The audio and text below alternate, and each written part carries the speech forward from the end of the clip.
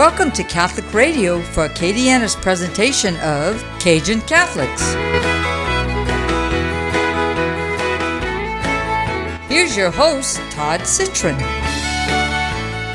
Welcome to the Cajun Catholic Radio Show. I'm your host, Todd Citron, and today's guest is Shane and Christy Savoy. This is part two of a two-part series, and these guys are from Broussard by way of Arkansas. Just some great Cajun Catholics leading our community, and we're going to concentrate a little bit today on Shane and his faith life and his and how he got to where he is today. But Shane, tell us a little bit about yourself.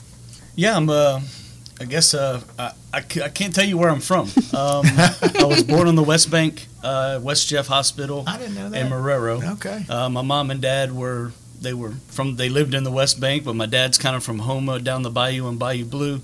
My mom's from the West Bank in New Orleans, and they met, and I was born, and then 2 days later, when I came out of the hospital, we moved to Hammond. My dad was in the oil field, and he kind of was working his way up, and he really is a testament to me, just his success story and where he's been able to come from with a lack of education. You know, he never got a college degree, but his work ethic and his personality and his willingness to move helped him move all the way up the ladder in the oil field. But we moved a lot, you know, so we lived in Hammond. You really are a Roman Catholic. Yeah.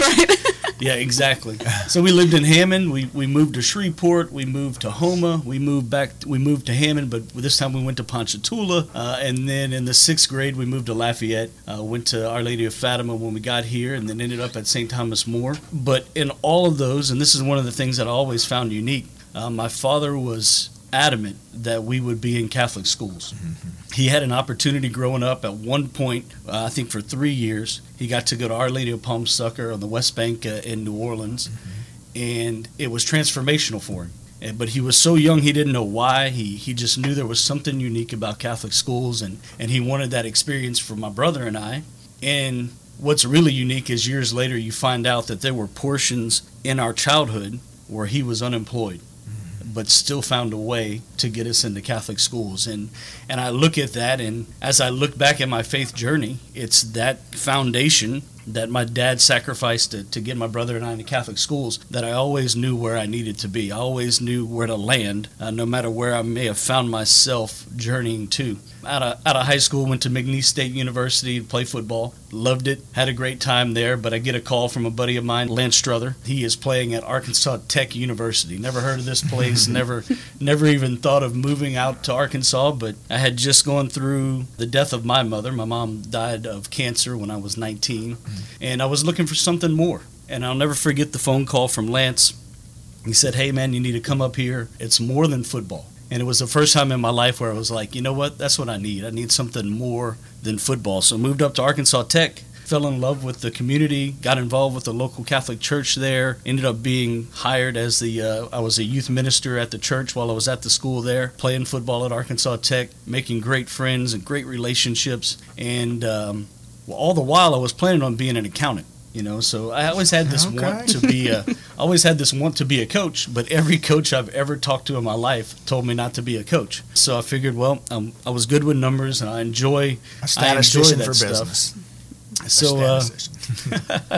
So I was like, well, I'm gonna be in accounting, and I guess my big journey took off was I'm a senior in accounting, so I'm on my 4th year of accounting. I'm on track to get my 150 hours so I can sit for the CPA, 3.4 GPA. I'm doing well in accounting, and I lead a retreat for the local Catholic church. And a little 13-year-old girl comes up in the middle of the retreat, and she looks at me and she says, "What are you going to do when you get out of college?" I'm like, "Well, I'm going to be an accountant."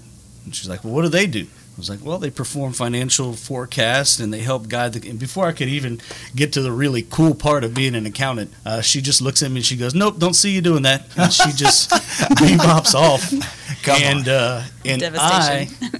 I actually fell apart. It was so bad the priest there came up and told me I had to leave because I was bringing everybody down. Because she was right. Funny. And in that moment, I'm like, I've just spent 4 years of my life preparing for something that I knew didn't fit, and where do I go from here? So it added another year and a half to my degree, and I switched to business education and knew I wanted to get into education. And ultimately, the draw to Catholic education was something that I didn't really know why I wanted until I finally got into it. And now to go back would just be there's just so many different regulations and things that you got to worry about that the Catholic school or just Catholic education gives you the opportunity to speak the name of Jesus Christ in any moment. So it's been, in that journey, I got to meet Christy, a wonderful family, wonderful community. I can remember, I think the go-to moment or the moment the most, I'm not a romantic. So I don't believe that. I'm just not a romantic, but I'm very practical. And we had a road game in Georgia, so we are busing back because our school was moderately cheap. So we end up getting back in Russellville at 4 a.m. from our game in Georgia the day before, and they had 8 a.m. Mass at her church. Which is 45 minutes away. In her hometown.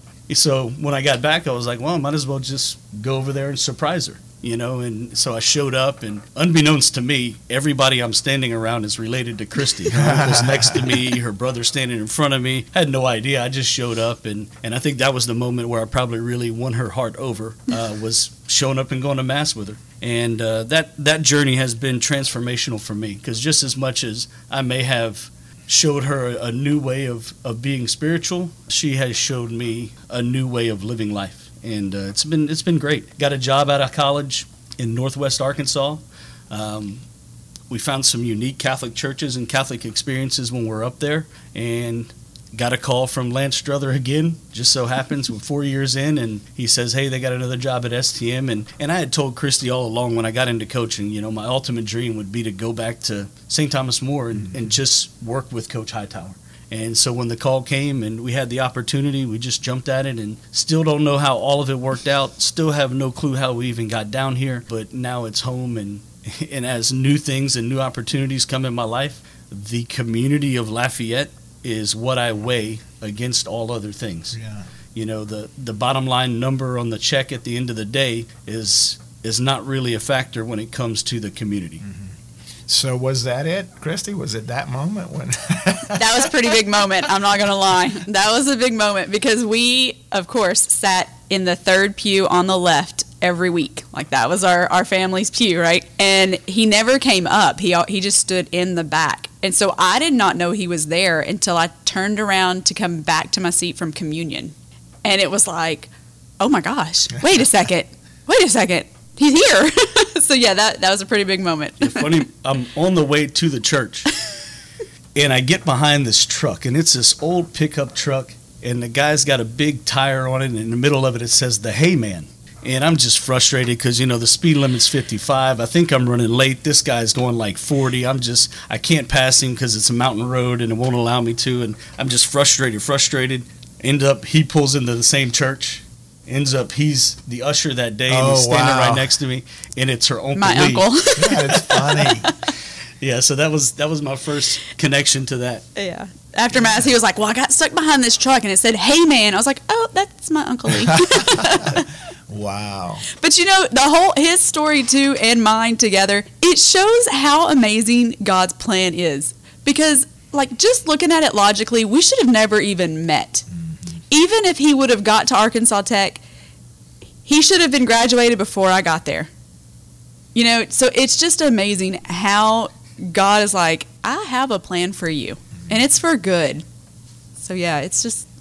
All right. So come on, Christy, ask him some questions. Oh, man. Maybe things we don't know. We find it interesting. So I can prompt a little bit. So how long had you been there before y'all had met? I'd been there since 98. So 98, 99. So it probably would have been about 2 years before she came in. Okay. And I used to joke with people, I would always kind of, whatever new freshman girls came into the Catholic Center, I would get to know them and just kind of forge relationships and see if there was anything more there. And honestly, there really wasn't anything until Christy came along. There was just something unique about her. I know the question I want to ask is, there's not many college football players that sign up at the Catholic Center. How did that go down? How did that happen? I always knew that's where I needed to be. Wow. So I don't know why that was always so. My family, I guess you would say, we were convenient Catholics. we lived in the actual town's name was Pumpkin Center. It's outside of Ponchatoula. So it took you about 20 minutes to get to Mass. And now that I'm a father, I can see the strain for parents to bring their kids to Mass. So it became convenient, so our family for years, if we could go, we would go. Or if my mom just decided we had to go this week, we would go. But it wasn't an every time thing, but we knew that's where we needed to be. I will say Father Floyd Kale at Holy Cross was the rock or the spiritual advisor. Just him, and look, he has no idea who my parents are, but he was the reason we started going every week. That's because awesome. He really connected with my parents from the pulpit. You're listening to Cajun Catholics. Today's guest is Shane and Christy Savoy, part 2 of a 2-part series, and he's sharing his testimony with us. I want to make a comment that it is very rare that a couple would come on. And I knew these guys had something special going on, but to have 2 fathers that were the spiritual rock of their family, as you guys have, very uncommon. And I guess that sort of tells the story of how you guys have such a deep faith. But one question I would ask is, and think about this with my kids, are you open to them being in the religious life? Because you guys are the kind of people that produce priests and nuns, and because of your devoutness. But at the same time, my wife and I have had this discussion many times. Do you find it sad that if your child may not have an opportunity to have a spouse? What's your thoughts about that? Okay, I'll go first. It's an interesting question for us, because if anyone's listening that knows us, our oldest, Elijah, who's 15, is on the autism spectrum. And so, his future is very unknown, right? I know that everyone knows that for their kid. You don't know what your child is going to do when they leave your home. But his, a little more so, right? And so, I guess I have thought about that question, because I've thought about, for him, I don't know if he will get married. I don't know if he will have children one day, So that's not the first time my brain has kind of gone through that whole thought process. Totally different scenario, but yeah, I would be totally thrilled and open to that. In fact, our daughter Emma, 13, she was in 7th grade this past year at St. Cecilia, and we had a long-term sub that had to locate kind of last minute.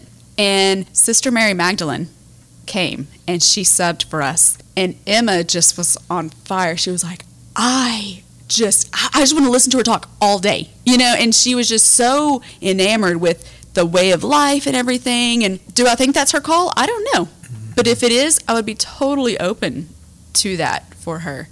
Our little Ella, if she ends up being that'll be the biggest surprise for all, I think. Good luck to that mother superior. It's always the one you never think, too. Yeah, for me, the big thing would just be authenticity. I'm completely in favor of where they end up in their vocations. I just want it to be authentic, to really journey into that authentically and be in it for the right reasons. If that's where you feel called and you're in the right reasons for it, then you got my support 100%.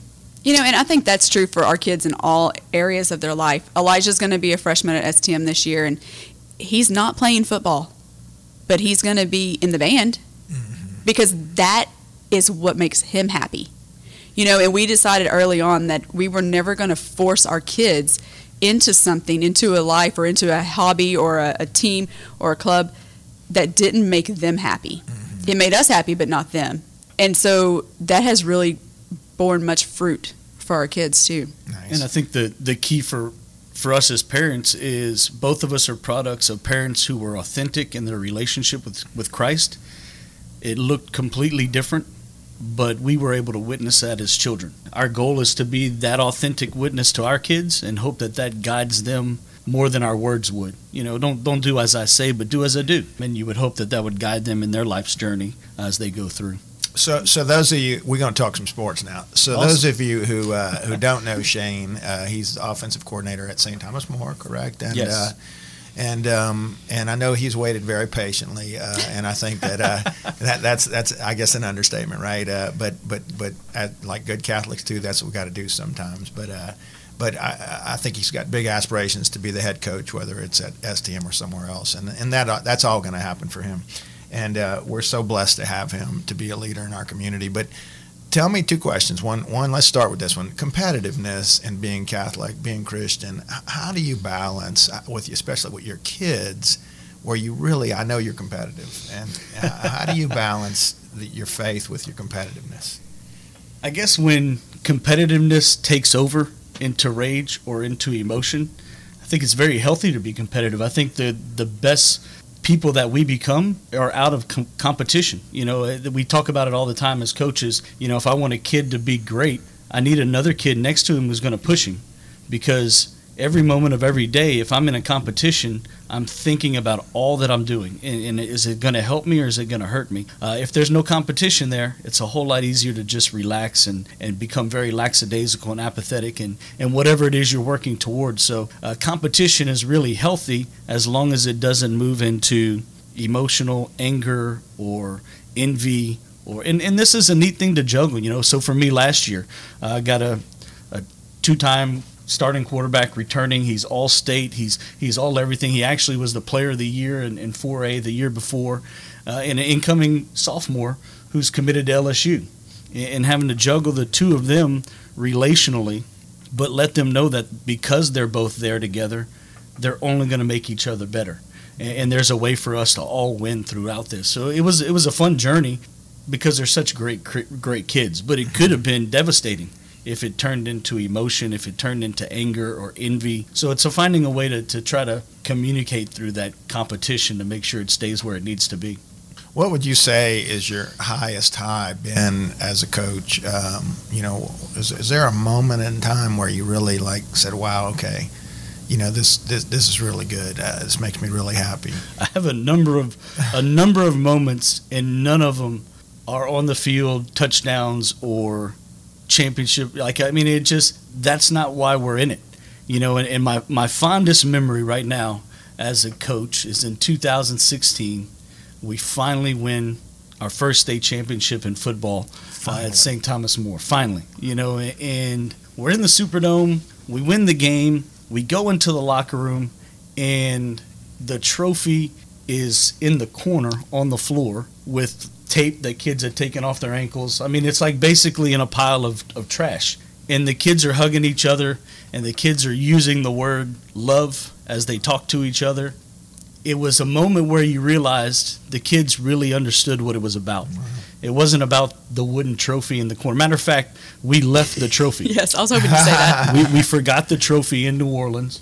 Because it wasn't about that. Our kids understood it was about the relationships that they build with each other, and ultimately the sacrifice it takes to get to that moment. And then what was really unique in that year is we were able to, that was the flood year, we were able to identify or communicate sacrifice is love. So hey, you group of 15 to 18-year-old boys and young men, what you just learned how to do this year was love. So it was really special, you know. So I look at that moment. I look at small little things where it's just individuals who, you know, they were turds when they were in school. There's not really any other way to say it. If you talk to most teachers that had them, they were just frustrating because they never really did get it. And then they walk in the coach's office doors 5-10 years later in their military outfit, and their life is completely changed. And they look at you and talk about the lessons they learned while they were in football at STM and how that guided them to where they were 10 years later. You know, and then for me, you know, another championship for me was we win a huge game. I think it was a homecoming game. It wasn't homecoming. It was a huge district game. We play the game, we win it. After the game, everybody is gone. And my starting quarterback, who just he may have broke a school record that night, but he ended up being a record setter that year, who, if you talk to his teachers in class, was a frustrating kid to deal with, didn't always make the right decisions. And I look up, because I'm playing with my kids on the field, and I look up, and he's picking up cups off the sideline and throwing them in the trash that his teammates had left. By himself. He was the only one. By himself. No one else was there. And so it's those moments, really, as a coach, that I think are the biggest highs, because that's why you're in it. You're in it to affect kids' lives in a way that they're really going to apply it in the future to be successful. Good. You know, and I'm thinking so many stories, but I got to share a quick one with you. This is so funny. You talk about leaving the trophy behind. We left Brandon and Jessica at the church, the wedding party after they got married. Awesome. We all got in the caboose there, the whatever you call it, the trolley, and we were all having a great time. And we get halfway to the reception, and we're like, I think we forgot the bride and the groom. Awesome. That's great. That really happened, awesome. at Christy's church over there. Yes. Yeah. So anyway, Shane, tell me about what about the future for you and for St. Thomas More? Coaching, obviously, this is something that you've desired greatly, and to lead men. What does that future look like for you? What are your goals for your future? Yeah, for me, that's the constant struggle of juggling profession and I guess the whole part of who I am in vocation. Mm-hmm. So I don't know if that would be the good word is profession versus vocation. I know what God has called me to, and I've had job offers that offer what the world would say I should jump onto, more money, bigger opportunities, but vocationally it doesn't come close to where I'm at. So I've turned those down for that reason. Mm-hmm. And when weighing it out, it doesn't make sense when you look at it on paper, but when you look at the vocation and mission of what I feel like I'm called to do, it just didn't come close to where I'm at St. Thomas More. My goal always, I want to be the head coach at St. Thomas More, mm-hmm. And that's where I want to be, but I want to do it the right way, and I want to earn it, and I want to carry Jim Hightower as far as we can carry him, because he is really a jewel in our community. He's a man in our profession that I think more and more coaches are seeing. I can be this way. I don't have to be the coach who yells and screams, the coach who demeans. I can be a humble man of God and be a coach and a very successful one. So he's just a joy to work under and to learn under, and to have him as that security net for me as a coordinator has always been great. What other coaches out there are your mentors, or that you have a lot of respect for? I've been really blessed. I've worked for 3 head coaches. The first one, Brian Law, his dad was a Baptist preacher. So it was a really unique opportunity for me, and he was very authentic and very real in his faith. Funny guy, he's hilarious. Mm-hmm. Then Mike Adams was the next one, and that was in Farmington, Arkansas as well. Tremendous leader, and just a guy who'd been through tragedy in his life, lost his wife, and was raising the kids, and in that journey, he understood how to be real, and that authenticity was the key. And I learned a lot about that from him. And then Jim obviously has been a big mentor. But I would say the biggest thing for me as a coach was when there finally was a guy who did it at the highest level and did it different. And it's Tony Dungy. Mm-hmm. I can remember, you look at the coaching profession, and a lot of these guys whose names are on top, they're not necessarily easygoing. They're very destructive verbally at times, but you don't get to see where they turn around after practice. And, I don't think they're always like that, but what you see of them is just that they're real hard and they're real demanding. And there's nothing wrong with that. But Tony Dungy comes along with the Indianapolis Colts after the Tampa Bay Buccaneers and shows us there's another way.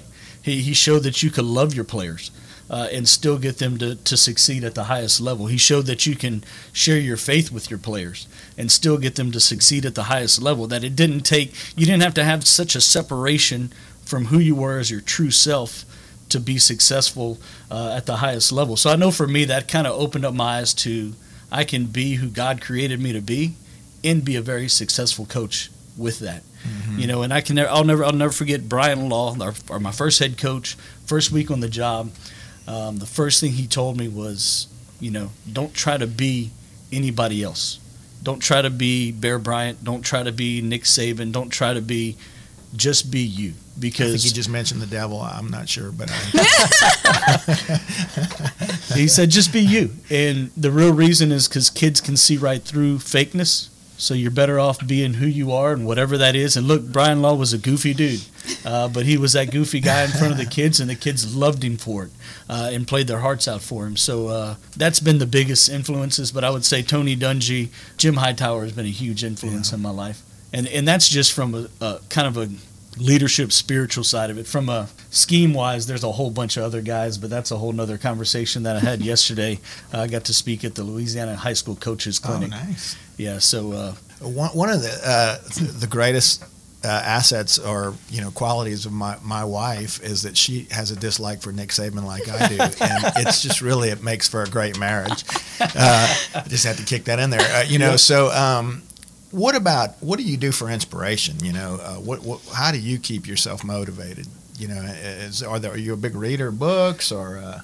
The best thing for me is that guy Lance Struther again, Mm-hmm. because not only just in athletics but in campus ministry, because we're both involved in it, we constantly try to remind ourselves that even though this might be my 20th season, that's this kid's only senior year. Mm-hmm. Even though I might have done this retreat 50 times already, there's a kid that this will be the first time that they've come to the Crossroads retreat.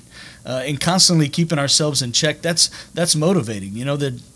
That for the first time, this will be this kid's opportunity to see God. Mm-hmm. And even though I've done it before, it's still important for me to give it everything I have. So from a motivational standpoint, Lance has been strong in that, reading books from other coaches and just seeing how they do it, and then competitiveness.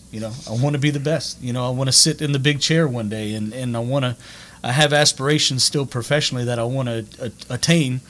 So there's that constant motivation there to continue to strive forward.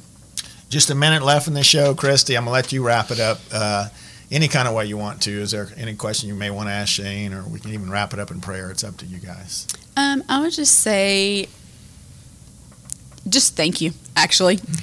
Just thank you to you, Todd, but also to every listener out there who is fighting the good fight, who is taking their faith and their vocation and what they know God is putting on their heart and being bold and convicted with it. I think a lot of times we just take things like that for granted and we don't acknowledge and affirm each other. And so, I don't know, it just hit me, just thank you. Thank you for doing this and inviting us to this show. And I'd love to just end with prayer if we have a few seconds. Yeah, I would just to build on that, Lance and I, we travel all over the country in football and also with ministry, and quite often we get, I didn't know Catholics could be like this. Mm-hmm. And I think that's a testament to our community and the authenticity of our community. The willingness to, one of the things I love about sports is it takes us through failure. Mm-hmm. And our willingness to work through that failure will ultimately determine our success. And spiritually, in this community, are we going to be willing to do that as well? To work through my failures, to let you see, hey, I'm not perfect, but here's where I want to go. Can you help me get there? And I think that's one of the beautiful things about our community here, is a willingness as a community to be real, to be authentic in our journey, in our walk, whatever it looks like, and where we want to go, and the community's willingness to want to get us there. Y'all have been such a blessing to myself and to my children, and I just want to thank y'all for being who you are. Know that you'll be in my prayers every day. And I ask for yours as well, and yes. It's just been a real pleasure today. So you've been listening to Lance. Lance, we've been talking about Lance so much. I think he's on the show. Poor guy. Christy and Shane Savoy, thank you for being on the show. True Soldiers for Christ, and you've been listening to the Cajun Catholic Radio Show. As always, we challenge you to engage the Cajun Catholic in you. Until next time, God bless.